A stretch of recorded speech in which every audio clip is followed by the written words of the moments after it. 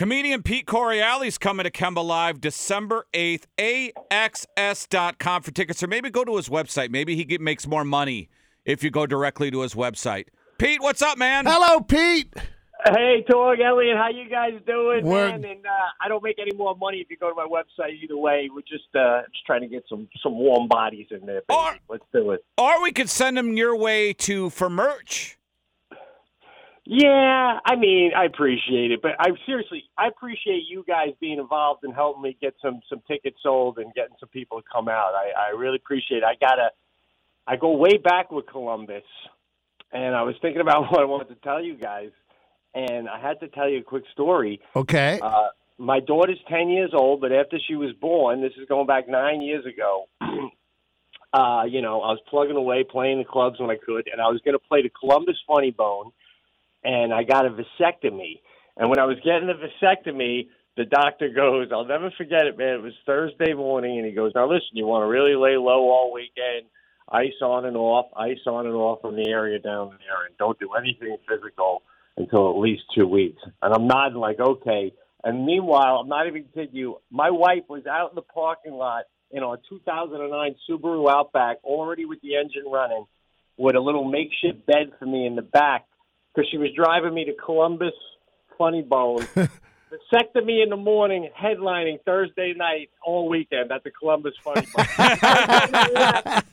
How did it work out for you? Vasectomy, I'm up there doing bits. Yeah. Did you have a nice pack of peas in your pants or anything? Oh, God, I put a Heineken between my balls in between shows. How did it work for you? Because I've talked to guys where they've had pain and they've had to go back to the doctor. That's why I won't get it. I had it. No, not only did I not feel pain, this is going to sound crazy, and any doctor would say that's not even possible. I think I have more pleasure at the end of making love than beforehand. I don't know what's going on with that. And I don't know what. Because it's risk-free. Pete, I don't know what drug they give you, but I was so worried that the nurses, I went in for my vasectomy, and they were listeners of the show, right? Yeah. And I'm like, oh, gosh, now I got to drop trow, and I always exaggerate so much on the air. They're gonna giggle. They're going to talk about your penis. Word's going to get out. They're going to, whatever. And I was very cognizant of that, and I don't know what drug they give you before. They put that drip on me for the cut, and I sat back, and I opened my I was like, I was all into it. I could have cared less. It was a wonderful high. Well, yeah. Well, now you're talking about the beauty of anesthesia, which is a whole different game. I mean, I've had anesthesia twice, and I literally said to my wife, if our daughter wasn't already born, I would have named her Anesthesia. That's how unbelievable that drug is. Yeah, it really is. So, Pete, when you got ready, did you, trim the area and make sure it was presentable? I don't think I had to do that much because it was underneath, you know what I mean? So, I don't really remember them saying to do much grooming, but I remember thinking, geez, who would waste the whole weekend icing their balls? I did the whole shows all weekend, and it was no problem at all. So, I guess everybody reacts differently. But you do what you got to do is the point of that. You know what I'm saying? Yeah. You got a steam fitter who's got to go, weld iron, and you're telling them, well, you want to take 2 weeks off? Yeah, you're going to tell me to tell the union I need 2 weeks off because I got a vasectomy? Get out of here. Yeah, and you might not have to groom it, but you do got to kick a leg up and clean it pretty well. Oh, well, right. Yeah. I like to think we clean it pretty well anyway. I mean, what are we, animals? Yeah. Exactly, Jerry. Yeah, get the grill brush, that brush you use on your grill, and really get after it. Pete Correale's coming to town December 8th, AXS.com, Kemba Live. And if you haven't seen Pete, he's got stand-up shows on YouTube. Great. You can see him all over the place. So you're doing this theater tour. Do you have people with you? Do you have, a guy who does stuff for you? No. I am completely solo to the point where I talked to my manager, and I'm like, listen, we got to figure something out. I mean, I'm doing these theaters. I'm selling some of them out, and I'm walking through the front door with the audience. I don't even take the time to figure out what door I should be coming in. And I also don't – I usually use a comic from wherever I'm playing. I like to use somebody local because I remember when it was when I was playing in New York City, like this Yeah. one club. Yeah, one club, Caroline's particular, that you know, they would have a guy come once a week to headline, and you get excited because maybe I'll get to work with this so and so famous guy. But then that guy would bring his own comic to open, so no one would get a chance to. So that always bothered me. So, Did Caroline's reopen? Did they open up another location, or are they done? No, they're done. Yeah, COVID. Yeah. I think I forget what they do there. I think they throw axes down there now, one of the bars where you can throw axes. Right. Oh, because the rumor is that they were going to try to find another location. Oh. Well, you know what it is? The Comedy Cellar, you can't compete with the Comedy Cellar. I mean, when I first started playing the Comedy Cellar in the Village, it was the one club, and when I first started playing there, they would have the wait staff sit in the crowd because there'd be no crowd. So if somebody walked in, they wanted that person to think there was a show. So, like, you would literally perform for the wait staff. Now, there's a deli across the street from the Comedy Cellar. They're like, yeah, let's buy that and make it a club. Like, the whole block is this Comedy Cellar club. It's unbelievable. They got it on lockdown. They just got like 5 or 6 rooms all around. So, well, I played Caroline's back in the day there, Pete, and they threw an axe at me while I was up there. So, I believe it, right? Hey, let me ask you, the podcast with your buddy Sebastian. We're big Maniscalco fans as well. How do you choose topics, or do you guys just riff and improvise? Oh, we just riff and improvise. I mean, we will each have a bit of a list, just to give you an example. Just things that, yeah. Yeah, like we're casting in a couple of days, and I was talking to my wife on the couch the other day about a person we know a woman who's got big feet, but she's not particularly tall. So I just into my phone and I'm like to Sebastian, I'm like, what's your take on could you be with a woman with bigger feet than you? What's your take on that?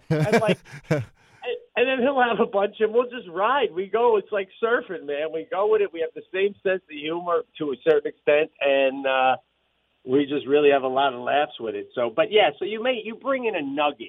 And that's it. And sometimes the nugget dies on the vine, so you move on to the next thing. Sure. Hey, are you? That's kind of what we do. You got specials out with this tour because you're doing Fridays, Saturdays, different cities across the country. Are you setting this up for a special, to film a special? Because I love going to a show knowing that this materials might be on Netflix, on YouTube, whatever it is. Yeah, well, I have an hour for that. It's ready to roll.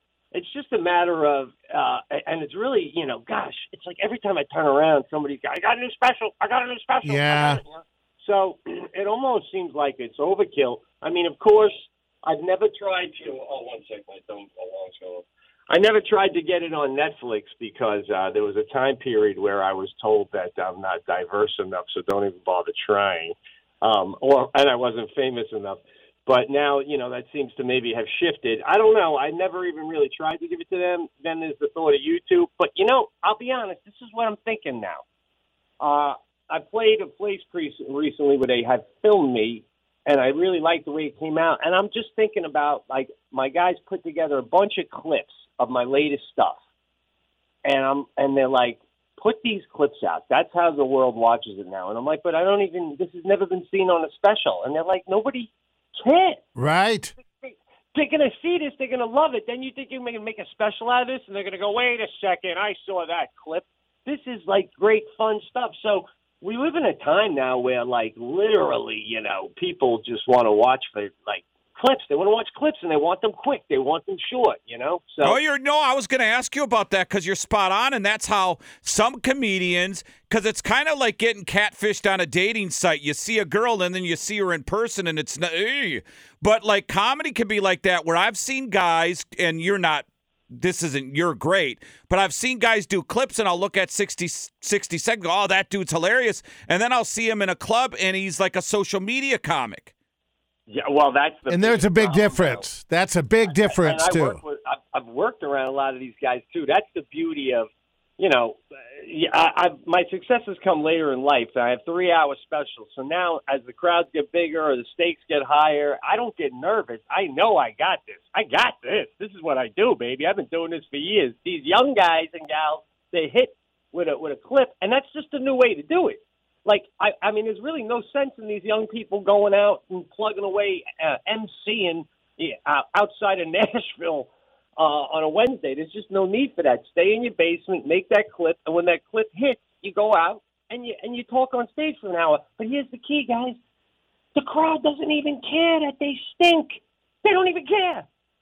It's almost like they don't even know what good comedy is anymore. Anyway. Right. I agree with you there, Yeah, man. they don't have the chops. They can't back it up. They got 4 minutes. They're famous, and all of a sudden they're trying to headline the Funny Bone. Yeah, I don't get that. Hey, do you have a social media person? I forgot which comedian we had on recently where he said he has a team of people that he has to pay them monthly because, wasn't it Mark Norman, Jerry, that told us? Yeah, Mark Norman. Yeah. Mark Norman's great. But Mark said, I've gotten to a point where I do skits and I have, like, college kids. Do you have people doing your social media? Yeah, well, I mean, not my communicating with the fans, the audience. I mean, I do that myself. But they take, like I said, I played this place recently where they filmed me, and I liked the way it came out. So I send it to my social media guy. And they chopped it up. Just cut them up, man. Yeah. And they, believe it or not, sometimes they cut them up. Stand-up bit, and I'm like, oh, you left out the Baba Bob part. And they go to me, I mean, this kid's like 25 years old. He goes, bro, nobody cares about the Baba Bob part. So, Pete, would Instagram be the best place to find those? Yes, they're on Instagram, but Facebook, listen, I got a good team. They're putting them out everywhere on Twitter and everything. But, yeah, Instagram. And, you know, the thing I'm most proud of is the freaking podcast. We have such a blast, and we've been having guests lately, and it's been more and more fun. So the Pete and Sebastian Show, you guys have been doing it for years yourselves, man, and I'm so glad when I see these radio shows still kicking it, even with all these podcasts floating around trying to get in the way.